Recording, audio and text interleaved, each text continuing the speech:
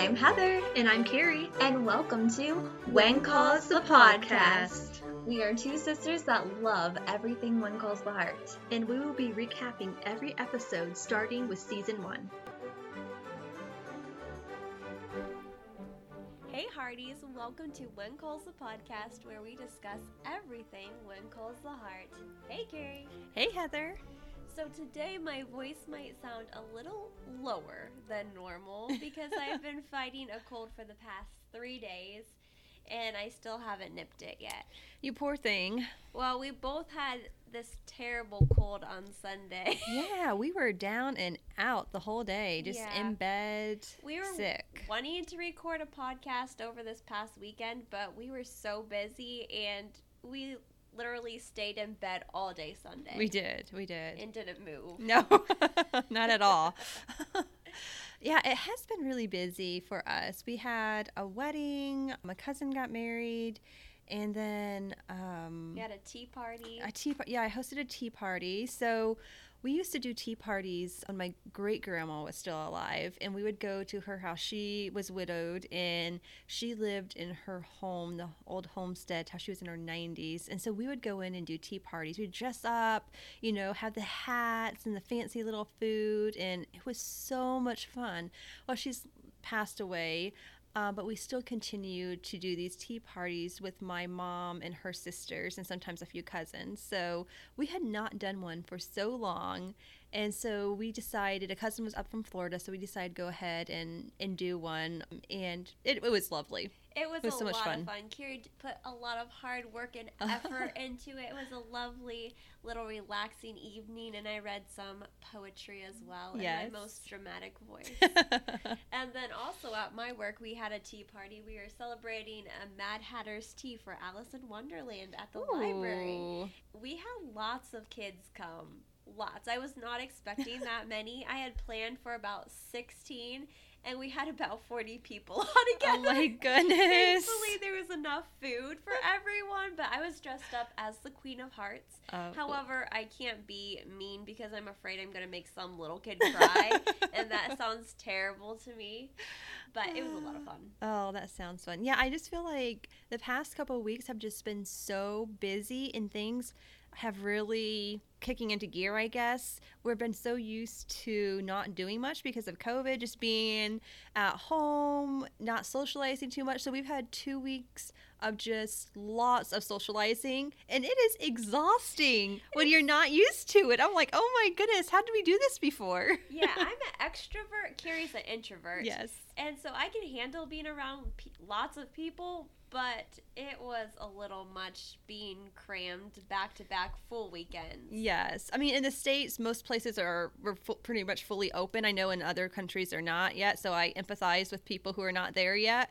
But it has definitely been getting used to like doing things again. Definitely. It's been really interesting. And partly, I still have an introverted side to myself, but this weekend we have no plans whatsoever. Yes. And I'm so happy. I am so happy. So we have some recording on our agenda because we've had to push our recording off or a lot more than we thought we were going to have. Yes, just because of busyness. So all right, Carrie, are you ready to dive in? I am. I'm excited about this episode. Oh, I am too. This episode I really enjoyed. I had always liked this episode, and then I watched it again, and then it just reminded me of how much I really liked it. Yes. Our episode we are talking about today is A Telling Silence, Episode 3, Season 1. So the scene opens with the pastor that is hired by the mind directing a sermon in the saloon. And my first impression when I was listening to his sermon, I was thinking to myself, he is definitely hired by the coal mining company. Yes, for sure. His words were just so ingrained into what he should be paid to say. Well, he said something to the effect that the mine is reopening, and then he says, we have talkers who want to focus on the past instead of the future. So who is he referring to? The widows? Is he referring to maybe a possible investigation? Like people are focusing on the mine explosion? That's true. I didn't think of that. Like I don't even know that I caught that. But Yeah, it just reminded me kind of a flashback of back in the 1800s when they had slavery. Pastors were paid, or not necessarily paid, but they were told what to say as well. Yeah, like point out all those verses in the Bible and emphasize on those, like that you have to obey your master. Yeah, it just kind of reminded me of those type of sermons. A little manipulative or something. Yeah, absolutely. Abuse of power, really. I mean, yeah, he's supposed to be the pastor, and he's being paid by somebody to, what to say. What to say, pretty by much. a company. Yeah. I wasn't too impressed with his sermon. And then there's Kat that's in the woods teaching Sunday school. Can I go to that church? I know. Okay. A church in the woods? Yes, please. Yeah. It looked lovely. Sure, they were sitting on logs. And sure, your posterior might be sore by the end, but I would definitely go to her Sunday school. But wouldn't it be for her to be, I know she's saying she's just like it's like a Sunday school, but for her to be leading the service, wouldn't that be really scandalous back in the time? Yeah, well, and later on in this episode, the Reverend goes and talks to her, and he's accusing her of preaching in the woods. And stealing his congregants. Which irked me greatly. Yeah. But it would have been very frowned upon to have a woman pastor. It was unheard of. Yeah. There is that one episode in Dr. Quinn. We're also Dr. Quinn fans. Yes. That there was that traveling woman. Well, she was a healer. Oh, it was the Johnny Cash episode. Yeah. Johnny and June Cash. Yes. So there was that. But, women preachers were unheard of for that era. For sure. Also, I got a chuckle from Jack arriving slightly late, and and she was giving him a hard time about being late to a church service. Heathen. Only heathens are late for a service. And then he replies, only the uncouth whisper during a church service. So I had to look up, what does uncouth mean? I had never heard of this word. Maybe I have, but I had no idea what it means. So the definition is lacking manners, refinement, and grace. Because Elizabeth's pretty much all of that, and him giving her a hard time on that, that's great. Throw some of those fancy words back at her, Jack. Yeah, right? And we see Gawain's men. They're there spying and scoping out the service. I think we later learned that they were doing a head count to see how many were there. When I was watching this, I was very confused. I'm like, why are the Pinkertons there taking notes of what Kat is saying? But then later on in the episode, which we're going to go to in a moment, they were doing a head count. So, all right. And then in the next scene, Gawain is discussing with the pastor how his member attendance is down. I wonder why. This just screams Gawain is trying to be in control of everything. He wants to direct the narrative of what the pastor's saying, what's going on. He's not in control when Kat is taking people because he wants to be in control of what is being said about the mine and the business. Power hungry. Yeah. And I think Gawain doesn't trust Kat, obviously, and he's just miffed that she's drawing more people than his hired reverend. Yeah. And my question is this due to the reverend's style of preaching, or is it more due to the mining company? Yeah. I mean, the pastor kind of seems pretty passive to me. He doesn't seem, I mean, in some ways, I guess he's not, but his demeanor isn't real aggressive. No. But you can definitely see that he's being controlled. Yes. And why would the woman want to go to someone that the coal mine is controlling when they can go to Kat at her Sunday school and she can sympathize and relate with them because she went through the exact same thing they did? Oh, yeah. So true. And then Elizabeth, while at the saloon teaching, wants her class or her students to write about their most important hour of the day. And this is very good to remember for later on in the episode. So the students start writing their essays. Elizabeth goes to Rosaline and tells her if she can't write her words yet, she can draw a picture. So save that in the... Oh, I never made that connection. Oh, wow. Yeah, that makes so much sense now. Right? Light bulb moment. So just remember that. Well, okay, Heather, what is your favorite hour or time of the day? Oh, okay. This one's easy for me. After I get home from work, I get in my pajamas and I get to sit on the couch and watch a murder mystery. Or read a murder mystery book. I'm huge into murder mysteries. I don't know why, but I love them. Yeah. No, mine would probably be, I get up usually pretty early in the morning, so the house is still quiet. And so it'd probably be then. Sometimes I go outside, sit on the patio. I just love it when everything is quiet, like in the morning and there's like dew on the ground. Yeah. Yeah. The first, like around 6 o'clock, that'd probably be my hour.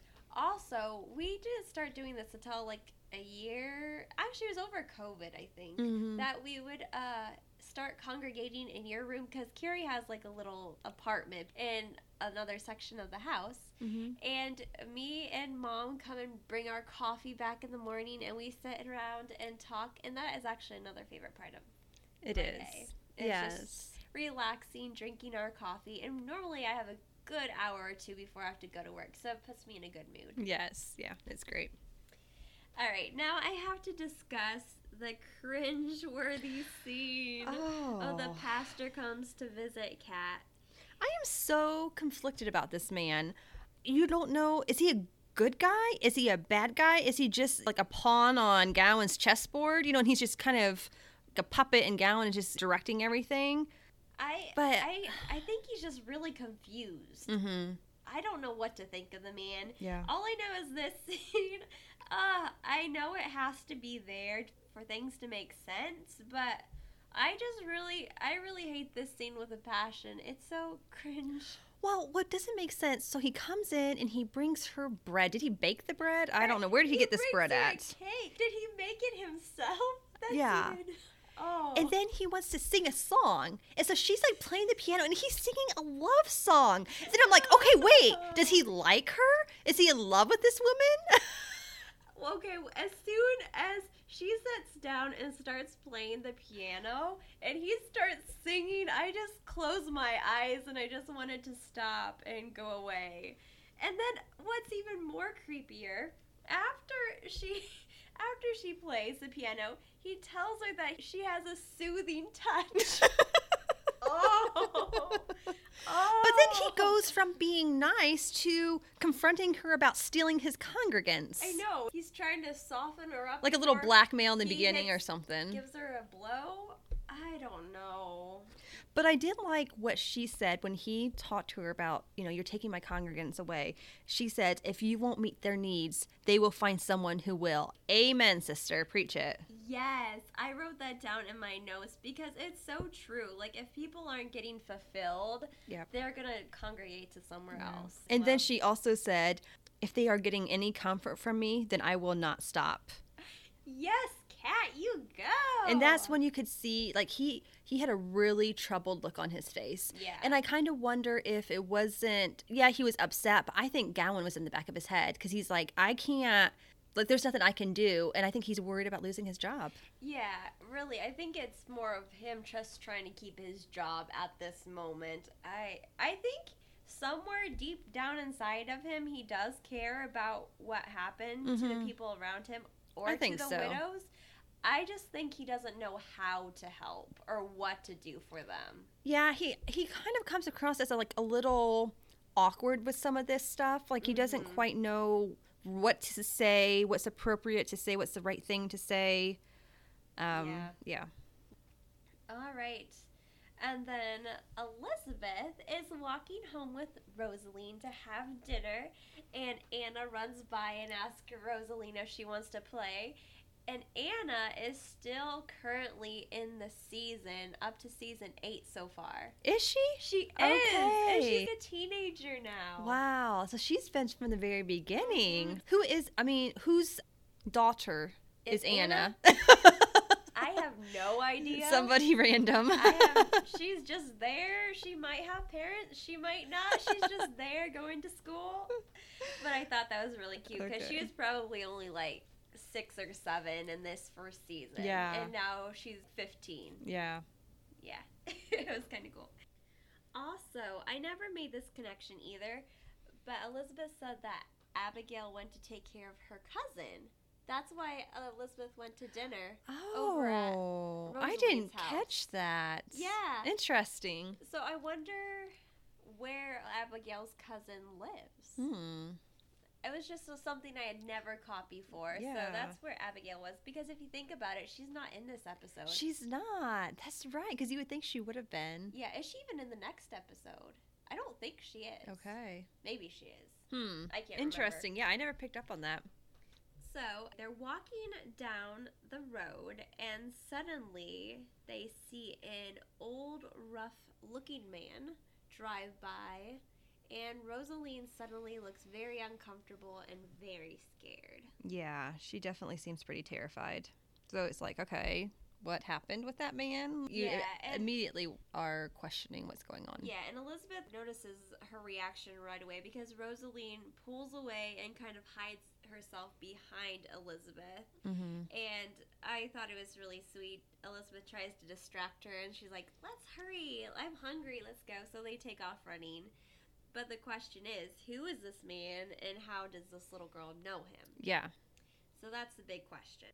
Then while Elizabeth is over at Rosaline's house, Molly, which is Mrs. Sullivan, tells Elizabeth that Rosaline is named after her grandmother. And I thought this was really cool because her name is Rosaline and she's named after her grandmother. And my middle name is Rose, and I was named after my great-grandma, which her middle name was Rosetta. And then her great-grandma's name was Rosetta. And my parents didn't want to name me Heather Rosetta, which, thank goodness. So they shortened it to Rose. And I just thought that was kind of neat because we have kind of that connection. Yes, I love your name. I like it too. Well, we find out when Elizabeth is talking with Molly that Rosaline has not spoken since the mine accident. Do you know what this reminded me of? Oh, Christy? It does. This first season, I feel like, has a lot of parallels to the book by Catherine Marshall Christie that was later done into a TV show in the early I think it was like 1991, 1992. They just did one season, I believe, of it. But the little girl Mountie in the very first episode doesn't speak as well. And the story around Christie is a lady coming from high society to come to the mountains to teach children who are very in poverty, very poor, go work at a mission school, basically. And I just feel like there's a lot of parallels to Christie in this first season, mainly. I totally agree, because I remember the first time I was watching When Calls Ours, especially when Rosaline came along and she didn't speak. I'm like, this is just like Mountie. Mountie didn't speak either. Exactly. And yeah, it's very similar. So we're giving you guys a whole bunch of great TV shows. Christy, Dr. Quinn, you have to go check them all out.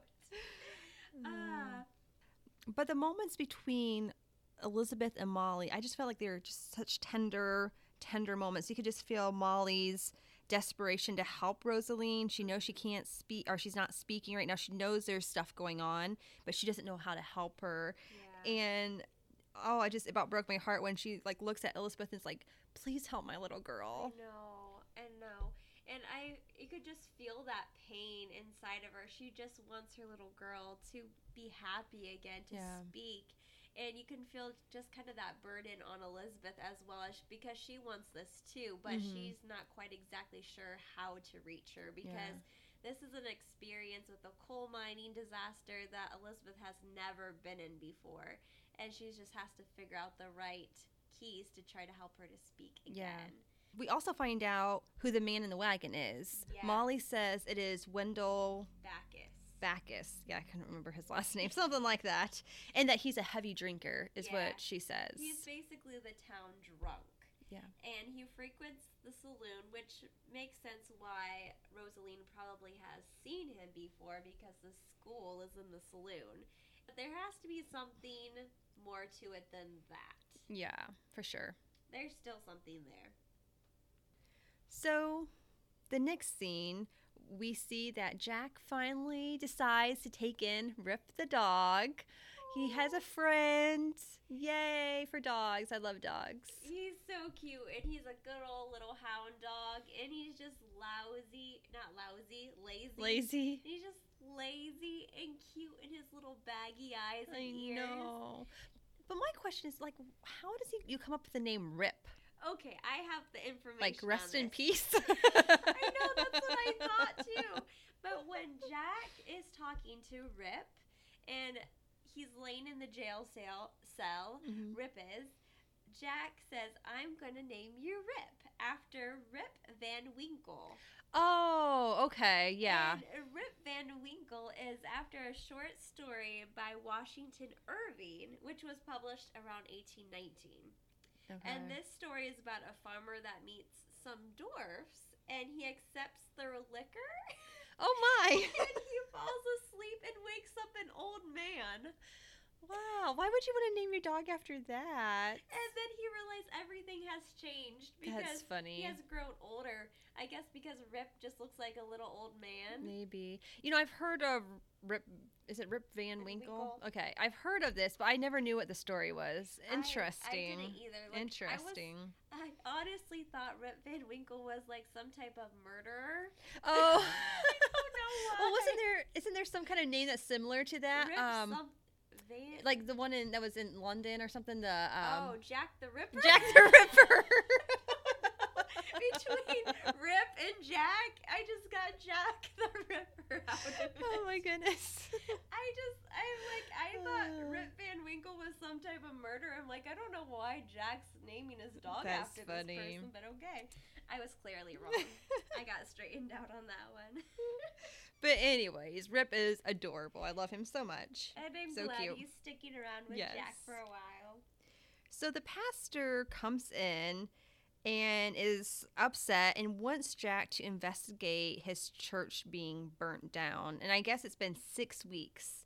And it happened during the vigil for the miners. Yeah.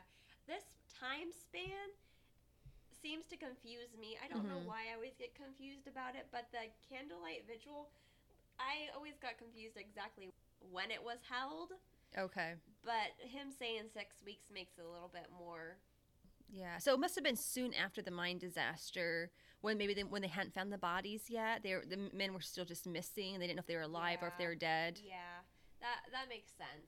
But then he goes on and he says, oh, he's not accusing her, but makes the mention that maybe Kat burnt down his church. I mean, after he just went and took her bread and sang a love song with her, now he's like, Kat burnt down my building.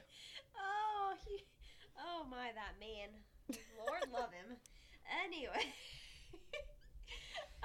So Jack then goes to the church ruins, and I'm also curious where the first church was located at. Do you think it's where the current one is at? It could be. I honestly have no idea. It's a really beautiful setting. It is. It'd be a perfect place for a church. So he's over there investigating, and he doesn't see a whole lot, but then he does find something. It's some type of old can. And he takes it to Ned Yost, who works at the Mercantile. And Ned takes one whiff and he says, that is whale oil. So it must really smell bad. Well, probably really fishy, I would imagine. Guessing so. I've never smelled whale oil But before. thinking of whale oil kind of disturbs me. Like, wouldn't that be pretty? I mean, they would be killing whales for this, right? Yeah, but it's like the 1900s. I know, but I mean, you can't do that anymore, I would imagine. No. But it sounded, even for the time, that was very unheard of. Yeah, it wasn't very popular. Because Jack asked Ned who would use that, and he said someone making really foul-smelling soap. It sounded like not very many people used it at that time period as well. But we later find out it's for candles. Yes. Which I'm like, man, if it smells that bad and you're burning a candle, wouldn't your whole house smell horrible? I know, that's what I wondered too. Like, use some beeswax. That smells a little bit better. Use something else, not whale oil.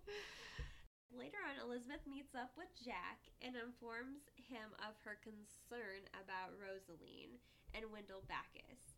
And then Jack agrees he's going to talk to Wendell. And Jack, I think he's just kind of thinking Elizabeth is blowing things out of proportion by the way it sounds. But then he asks how old Rosaline is. And she says she's only, how old is she? Like, she's 6 or something like that, or 7? 10. Wait, oh. maybe not 10. We're clearly off. 8? Maybe. Something. It was under 10. I know that. Okay, maybe it's like 8. I can't remember now. And so he then takes her more seriously and decides to talk to Wendell. But does he? Who? Jack? Does he go right straight to Wendell and talk to him? No, not. I don't think quite yet. He was going to, but not yet. Not because yet. I think the next scene is when Rosaline goes missing. So then that's and then when he goes to talk to him. Yeah. All right. So it's recess time at the school or the saloon, and Elizabeth is sitting by Rosaline, and she is trying to encourage Rosaline to play Knucklebones. It's the game of jacks, but Elizabeth called them Knucklebones. I know. I never heard of it called that before. I hadn't either. So Rosaline is kind of playing with him, and then a fight breaks out. Elizabeth rushes over to deal with the fight, and I thought that it was just kind of comical, and that she had learned her lesson, that she grabs one of the kids' pale lunches and holds it in front of her face as she's trying to break up the boys. Like, I'm not going to get another black eye. She's determined not to get another one. And then suddenly she hears a wagon go by pretty fast speed, and she turns and she sees Wendell driving out of town. That puts Elizabeth into kind of a panic mode, and she runs over to make sure Rosaline's still where she left her. And Rosaline is gone. She is, and she is in an absolute panic. So Elizabeth starts searching for her. She runs to tell Jack, and Jack hops on his horse and rides to the row houses. And I have never seen Jack ride that fast before, ever. He was in a hurry for sure. So yeah, Jack goes to Wendell's and to have a discussion with him, thinking that Wendell has Rosaline. So he's pretty straightforward and very upset in the beginning with Wendell. But he quickly discovers that Wendell has not done anything with Rosaline. No. And you can tell Wendell's still partly drunk. Yeah. Right now, looks like he's been drinking. His words are kind of slurred. And Jack shoves him against, was it the table or the wall, and tells him if he doesn't say where he has Rosaline, that he's going to lock him up in Medicine Hat Prison. So I looked in to see if Medicine Hat actually had a prison during that time period, and I can't find anything that they did or not. I could be totally wrong, but what I did find was that they had a prisoner of war camp in Medicine Hat. Oh. But that wasn't opened until 1943. Okay. And that held different Nazi prisoners during that period of time. So I have not found anything if there was an actual prison in Medicine Hat, which Medicine Hat is in Alberta. Okay. There could have been one. I just tried researching it and I couldn't find one. Yeah. Whatever it was probably a notorious prison. Yes. But then Wendell reveals the reason why Rosaline is scared of him. He describes a moment when he was drunk and he was upset with her about something. She was making noise. I can't remember what it was. Oh, I can't. What did she do? It was something. It was very something minute. I mean, it was ridiculous. And he raised his hand to her and scared her really bad. And ever since then, she has been very leery, which I would be too, especially with him being a drunk. And it looks like a very rough man. Yeah. And he's very troubled. I love what not what he said, but what Jack replied to. But he said, he raised his hand to her and put the fear of God in her. And Jack replies, "You put the fear of a very flawed man, not God." And I was like, yes, preach it, Jack. Yes, I know. I liked that part as well because it's the truth. That scaring a child like that is not putting the fear of God into them. That's just traumatizing a poor child. And Jack was absolutely right about that. But we kind of understand now, Wendell has always been a drunk, but we kind of understand now why he's such a bad drunk. As he told Jack that the day the mining accident happened, that his best friend went and worked his shift because he was sick. Yeah. And ever since then, he's just been trying to not think about it and trying to kill himself with alcohol.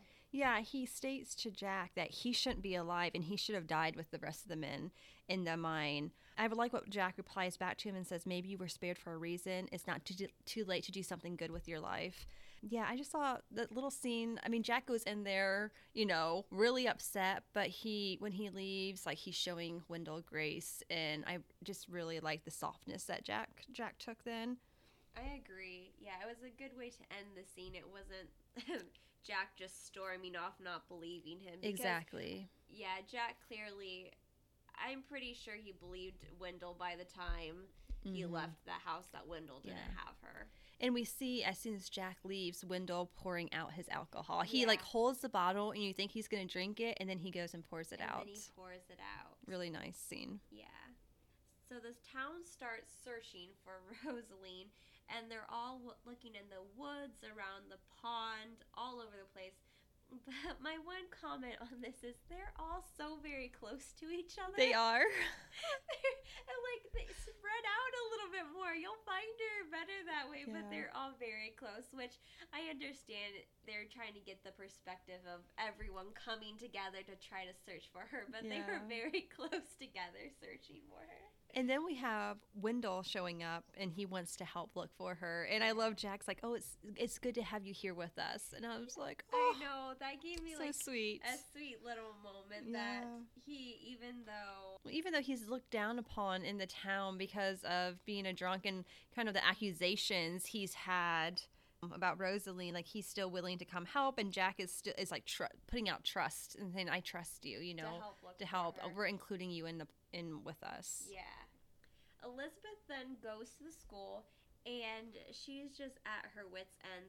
Everyone's been looking all over the place, and Elizabeth just sits down at the table, and she just starts praying and crying, and she looks down, and she finds Rosaline's drawing from her assignment that she had that I mentioned earlier. Yeah. And it's of her going into the mine, holding her lunch pail. So Elizabeth rushes off to the mine, and she's looking for her, and she does find Rosaline in the mine, and she's crying, and it's a very sad and sweet moment, because the reason why Rosaline hasn't spoke all this time is because she forgot to give her daddy his lunch.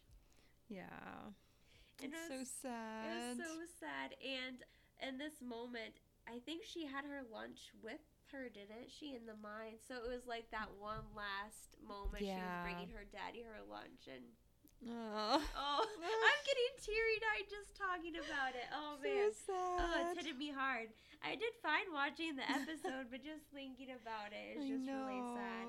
And she feels like she's partly to blame, and she just feels guilty because her dad was waiting on his lunch, and she never came because she went to play with her friend Anna. And she says she's, like, scared to tell her mom this. And I was just like, oh, honey, like, your mom, I mean, I'm sure that's the least of her concerns about whether he got his lunch or not, or if it was late. I mean, talk to her. Yeah, and you see Molly in the next scene, and oh, poor Molly. She's a mess. She's crying. She's shaking. Yeah. And who knows was the last time she ate, and she's just determined to try to find her little girl.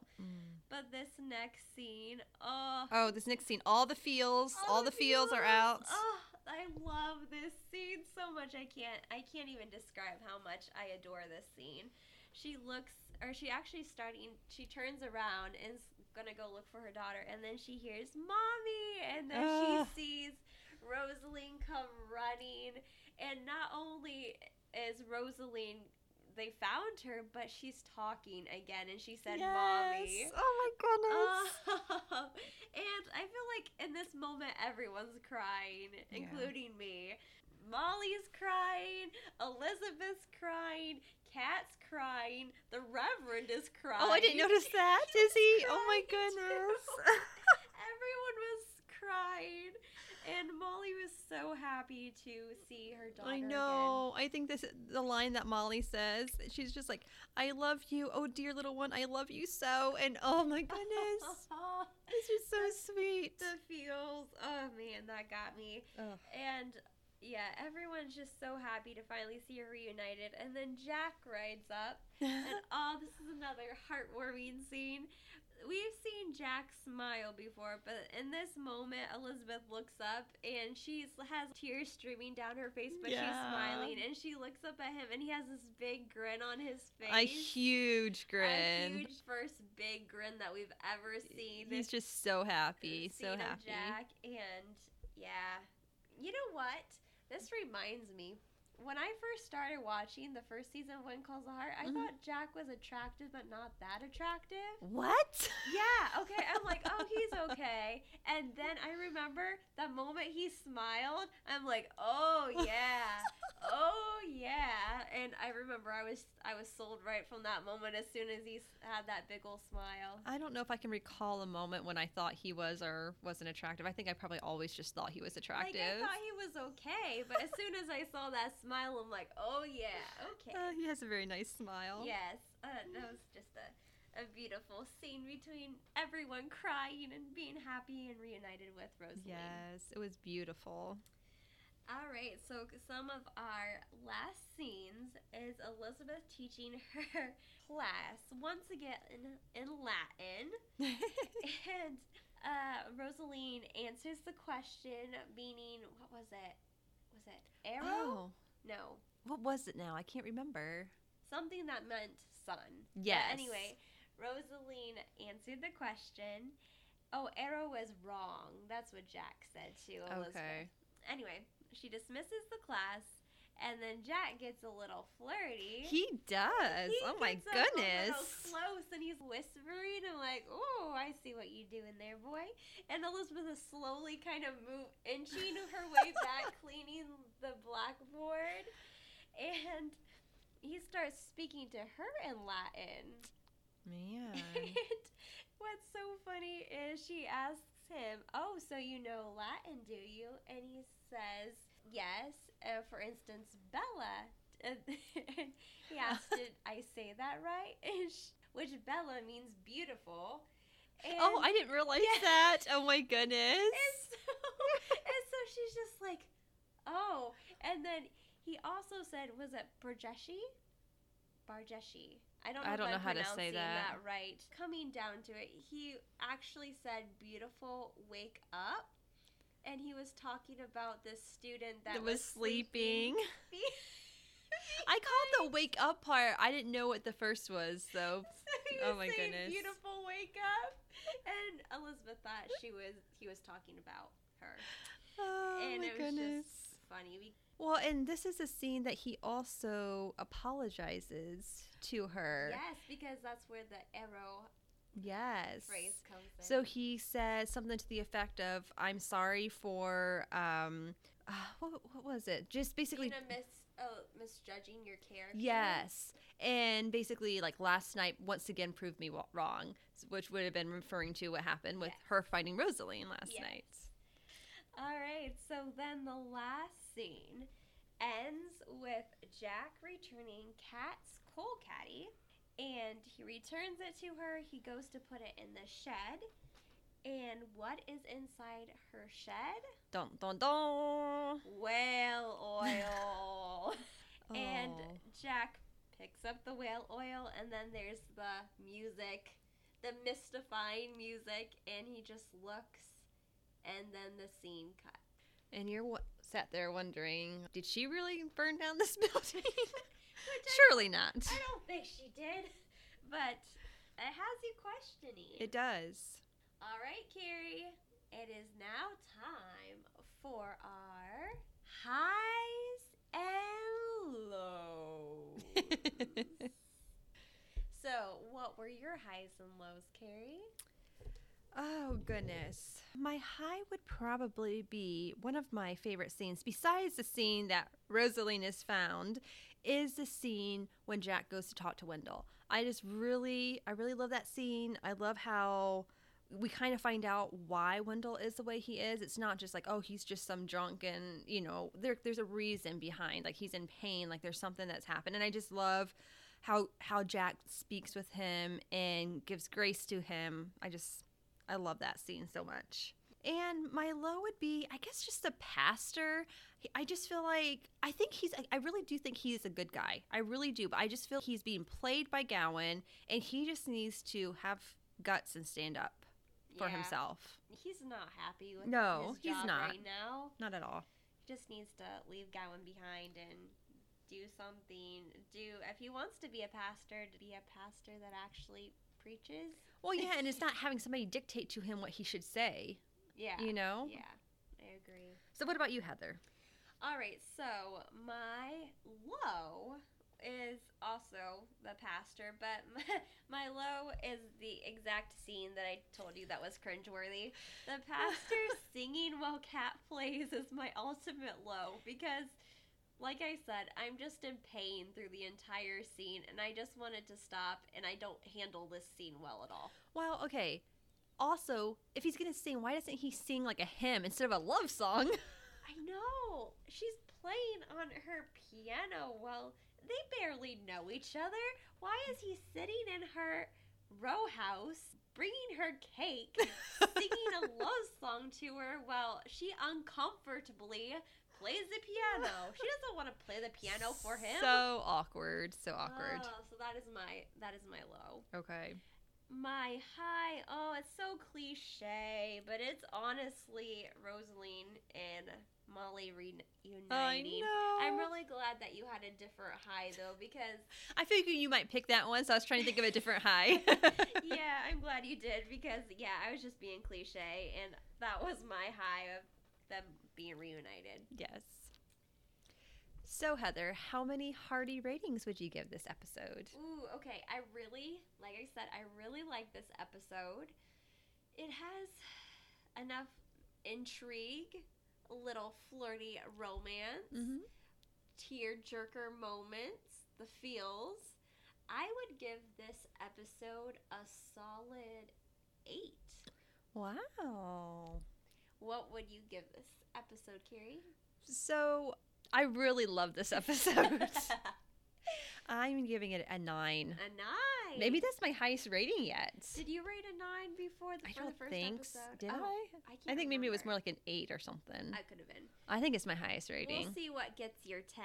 I know. 10. I'm so scared to use my 10. It needs to be like my absolutely favorite episode of all time. I know. I do know that I have a favorite one coming up. So. Oh, now I'm intrigued at which episode it is. I am super excited too because we're going to have some really exciting episodes and scenes coming up in the future.